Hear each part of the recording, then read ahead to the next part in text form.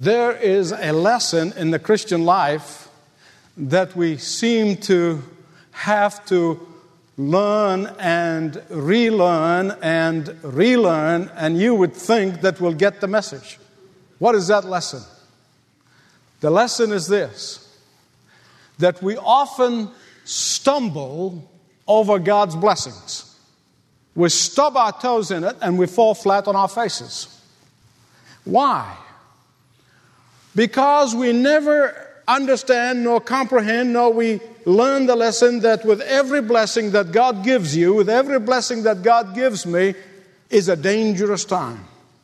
He said, Michael, wait a minute. How can you say the times of blessings can be dangerous? The times of blessing is what we pray for. Times of blessings is what we look forward to. Times of blessings are the things we're looking forward to. How can you say they are dangerous times? I want to tell you why they are dangerous.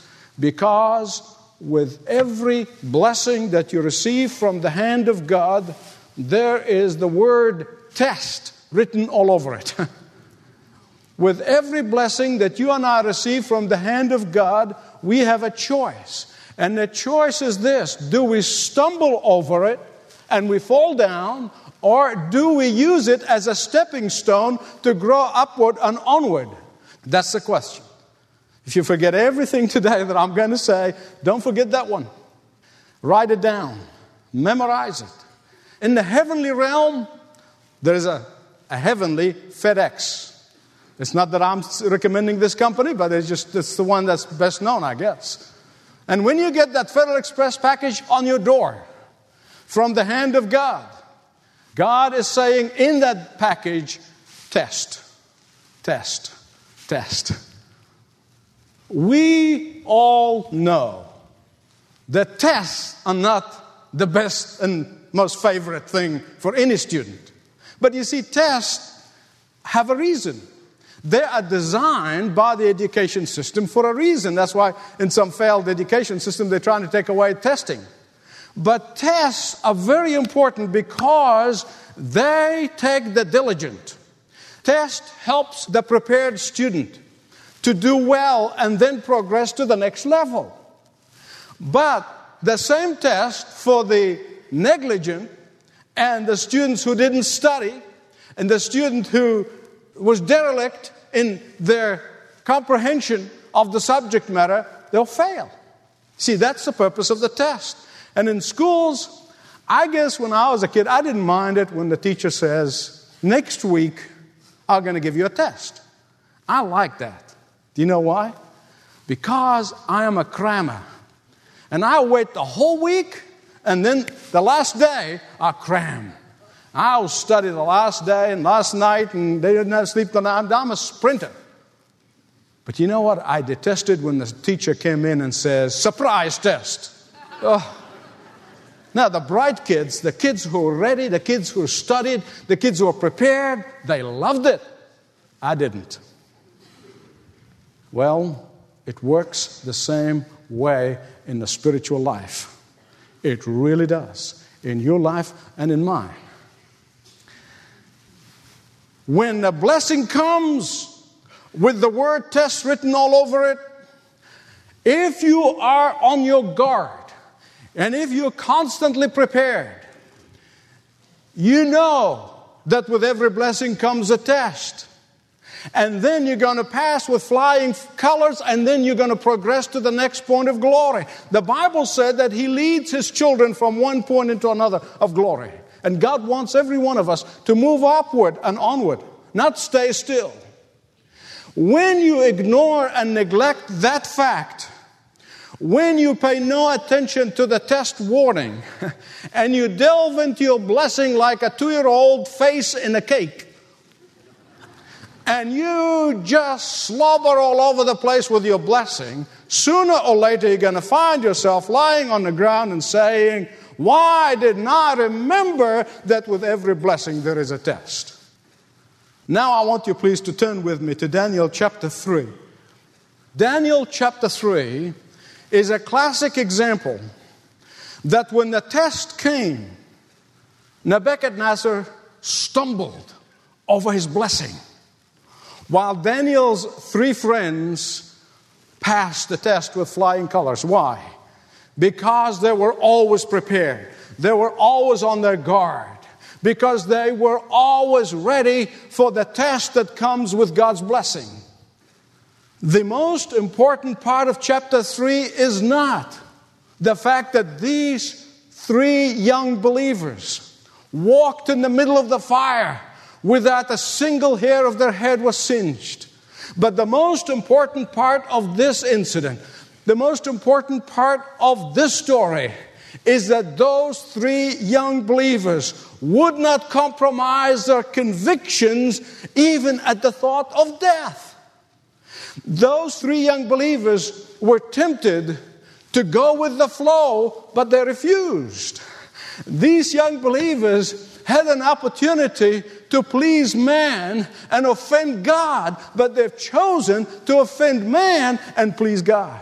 These young believers did not tolerate sin, did not negotiate with sin, they did not debate with sin. These 3 young believers did not stumble over their blessing, but rather they used the blessing of God as a stepping stone to the next point of glory, to the next point of experiencing more blessing from the hand of God. I want you to think with me about 3 things in this chapter here. 3 things, Daniel chapter 3. In verses 1 to 15, you see the stumbling on God's blessings. Then in verses 16 to 27, you see the standing on God's promises. And then 28 to 30, you see the sentimentality of cheap repentance. There is a stumbling on God's blessings. Daniel chapter 2, we saw how Daniel came when nobody could tell the king what the dream was, and he had been having nightmares night after night, night after night. He was troubled, and nobody could tell him what the dream was, what the interpretation was. Finally, Daniel comes in, and he tells him what the dream was and what the interpretation were. The king of Babylon had witnessed a great supernatural miracle of God. The king of Babylon saw with his eyes, heard with his ears, what nobody has seen, namely the power of Jehovah God intervening in the life of people. He saw, and he even said, there is no God like Jehovah. But instead of letting this blessing be a stepping stone so he can grow in his knowledge of God and move from one point of glory into another, he stumbled over it. He stumbled over the blessing. He stubbed his toe in it and stumbled. His pride took hold of him. And then he decided to make a grotesque image, possibly of that dream that he was having. Possibly it was of himself. Possibly one of his gods. And he put this grotesque image of 90 feet high, 9 feet wide. And he said, bow down to me. In fact, Nebuchadnezzar foreshadows Nietzsche's sentiment when he said, if there is a God, how can I bear not to be that God? And Nebuchadnezzar looked at the statue and says, baby, I am worth it. I deserve the best in life, and began to sing, how great I am. Now, before you start condemning the king of Babylon, I want you to focus with me just for a little bit. I want you to think with me. Because I think most of us, when we experience a little bit of success, when we receive some blessing from the hand of God, when we accomplish something in life, when we achieve some achievement in life, our natural inner thinking, listen to me, we are not probably brazen enough to verbalize it, but we think it, that I am God's answer to humanity. I am the great. Now I'm the greatest. You know what we're doing? Listen to me. Here's what we're doing. We are stumbling over the blessings that God has given us. When you begin to think that way, you are stumbling. It's the beginning of your stumbling on your blessings. Now, that does not only happen to individuals, it happens to churches, it happens to nations. Listen, there is no nation that has been blessed by God in the course of history like this nation. But now we are stumbling all over our blessings. We really are. The founding fathers trusted in God, and God, true to His promises, blessed this nation like no other. So what does this generation do? Many forces are working to remove the very God who blessed us out of public life. They are stumbling over the blessing. They are removing Bible and Bible monuments out of public places. They are suing Christian preachers for preaching the truth. They are throwing kids out of schools if they pray. They are breaking the laws and legalizing sin and abomination, all the while thinking that these blessings that we have today is due to human ingenuity. Now I want to tell you something. Whenever I hear somebody on television, whether it be a politician or a commentator or something talking about the indomitable human spirit, I want to puke.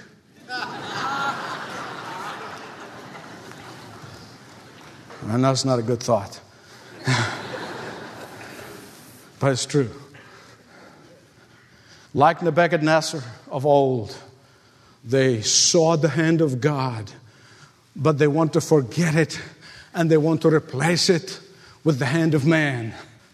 And so the Babylonian despot said, everyone must bow down to me. You see, I am convinced that even if the three friends did not in their heart bow or believe in the statue, and they just bowed and went along with the crowd, they would have been all right. I think Nebuchadnezzar was the founder of this idol of tolerance that we have today, that everybody has to worship. Kids are forced in schools to worship the idol of tolerance. They will tolerate any God but the God of heaven. They will tolerate any group but the Christians. They will embrace any faith except the one true faith. They will accept any newfangled idea except the truth. In fact, they have their own fiery furnace prepared for those who disagree with them, prepared for those who would not go along with them. And those fiery furnaces are known as scorning, ridicule, ostracized, ignored, stumbling over God's blessings right in front of us. Secondly, standing on God's promises. Look at verses 16 to 27 of Daniel 3. When the king said, "Bow down," the three friends said, "We bow out." When the king said, "You must worship me," they said, "No way." When the king said, "I'll give you a second chance," they said, "No chance." In many ways, our world is like that of Nebuchadnezzar. The actors are different, but the principle is the same. Our society is perplexed. It really is. Our society is troubled when they see someone walks out on a lucrative business deal for moral reasons. They are perplexed and they are troubled when they see those who should bow down stand up. They are perplexed. And they have names for these people who stand up. They call them intolerant, they call them narrow-minded, they call them bigots, they call them ignorant, they call them unintelligent, they call them religious fanatics, they call them out of the mainstream. All designed to intimidate us into worshiping the image. All designed to make us bow down to their idols. But when their persuasion doesn't work, they resort to greater punishment. I want you to listen to what these three friends said in verses 16 and 17. I want you to listen to them with a new appreciation for those words. Here's the guy who just said to them, you're on your way to be barbecued. Okay? And this is what they said. Oh, Nebuchadnezzar, we do not need to defend ourselves before you in this matter. Forget about the second chance. If we are thrown into the blazing furnace, the God we serve is able. The God we serve is able. The God we serve is able. You want to say it with me? The God we serve is able to save us from it. And He will rescue us from you, O King. Wow. Here's the problem with most Christians or those who claim to know Jesus. Here's the problem. Is that we sing, God is able, but then we live our lives as if He's not able at all. We pay an assent to the fact that He is able, but then we never do anything to prove that we really believe that He is able. These three friends stood on God's promises. As long as the devil knows that you are not willing to sacrifice anything for God, he knows that you don't really believe that He's able. As long as the devil knows that you are afraid to part with some of your comfort, that you are afraid to part with some of your possessions, though you are afraid to part with some of your reputation, he knows that you are only saying that God is able. As long as the devil knows that we are afraid of physical death, he knows that we are not sure about those words. God is able. Standing on the promises of God says, look at verse 18. Here's what standing on the promises of God says. But even if He does not, we want you to know, O King, that we will not serve your gods or worship the image of gold that you have set up. Man alive. Listen to me. Standing on the promises of God means not just speaking the words, but having confidence. Standing on the promises of God is not positive affirmations that you have to say to yourself to convince yourself that they are true, but it is an unconditional surrender to the will of God. You know, the devil has sold us a lot of bill of goods, and the Christians have bought into them. And they're too many to number right now, but I'm going to tell you about the chief one. Okay? You ready to hear it? The biggest deception that Satan has managed to sell the believers is that they can prolong their lives. He really did. He really did. A lot of believers think that they can prolong their life. Listen to me. Here's what Jesus said in Matthew chapter 6, verse 27. Who of you, said Jesus, by worrying can add a single hour to his life? Who of you, by worrying, you can add a single hour to your life? Now listen, we are commanded by God to be stewards of the bodies we have. We are commanded by God to pray for healing, to take the medicine, to follow the doctor's directions, to do all these things because these are all part of God's plan. But nevertheless, we can never prolong our lives. Let me tell you something else that is of uttermost importance. If and when you choose to truly believe the words of Jesus, that you are going to be so freed up. You're going to be so freed up. You're going to be so liberated. You are going to soar with eagles. You're going to run and not be weary. And those three friends, I said, our God is able. Our God is able. Oh, Nebuchadnezzar, we trust in the promise of God. He said, I'll never leave you nor forsake you. You can't touch me.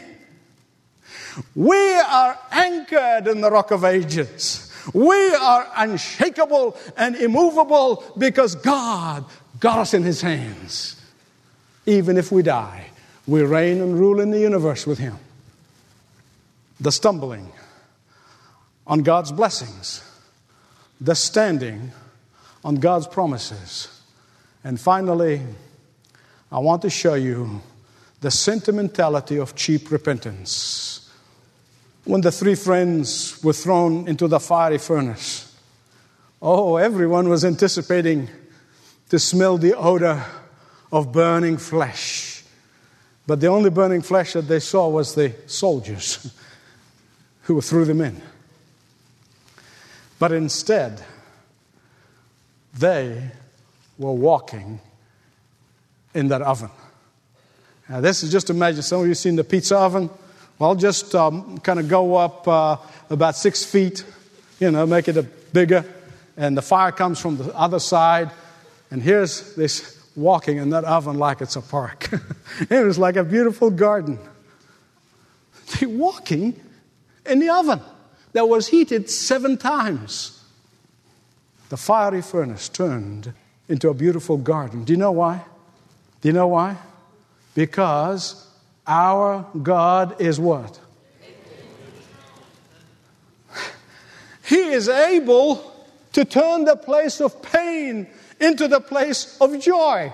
He is able to take the place of suffering and turn it into the point of glory. He is able to take the place of death and turn it into a garden of life.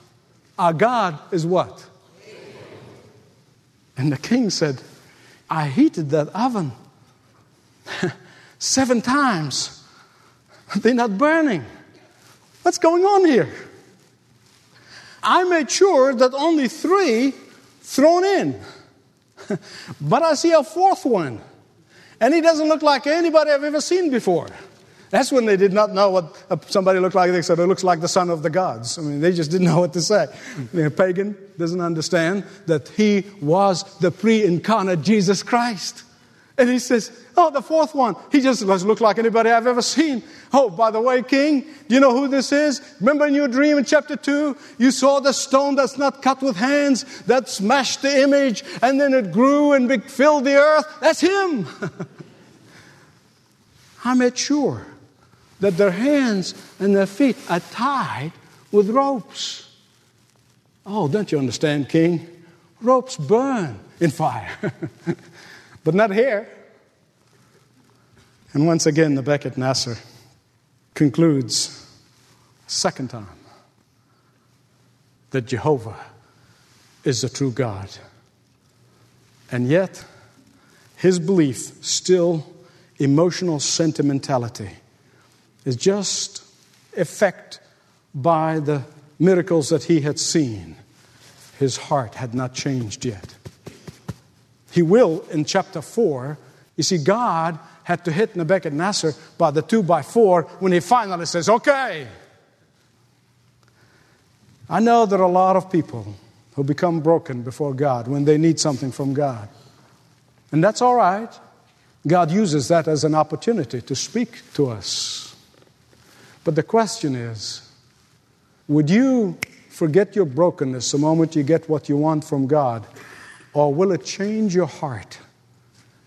And will you submit your will to God's will and receive forgiveness and eternal life from His hand? The choice is yours. The question to those who know Jesus, the question to everyone who claims to know Jesus is this: do I trust in God? You say, Michael, I trust God. Okay.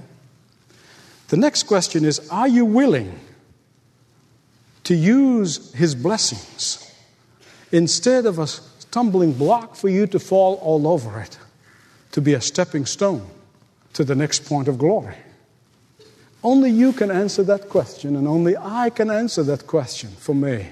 What tangible, quantifiable sacrifice will I make so that I not only say in words, but declare in my belief system that my God is able? Shall we pray? My beloved friends, if the Holy Spirit has spoken to you, if I said anything that comes from me, please ignore it. But if the Holy Spirit has taken some of those weak words that I've spoken and penetrated deep into your heart, it is my plea that you would respond and that you would say with me, Lord Jesus, come into my life. I surrender to you. I don't want to just be able to say that you are able. I want to practice that. I want to believe that. I want to trust that. I want to anchor my life on that. In Jesus' name, amen. Thanks for listening to this message from Dr. Michael Youssef, recently featured on Leading the Way.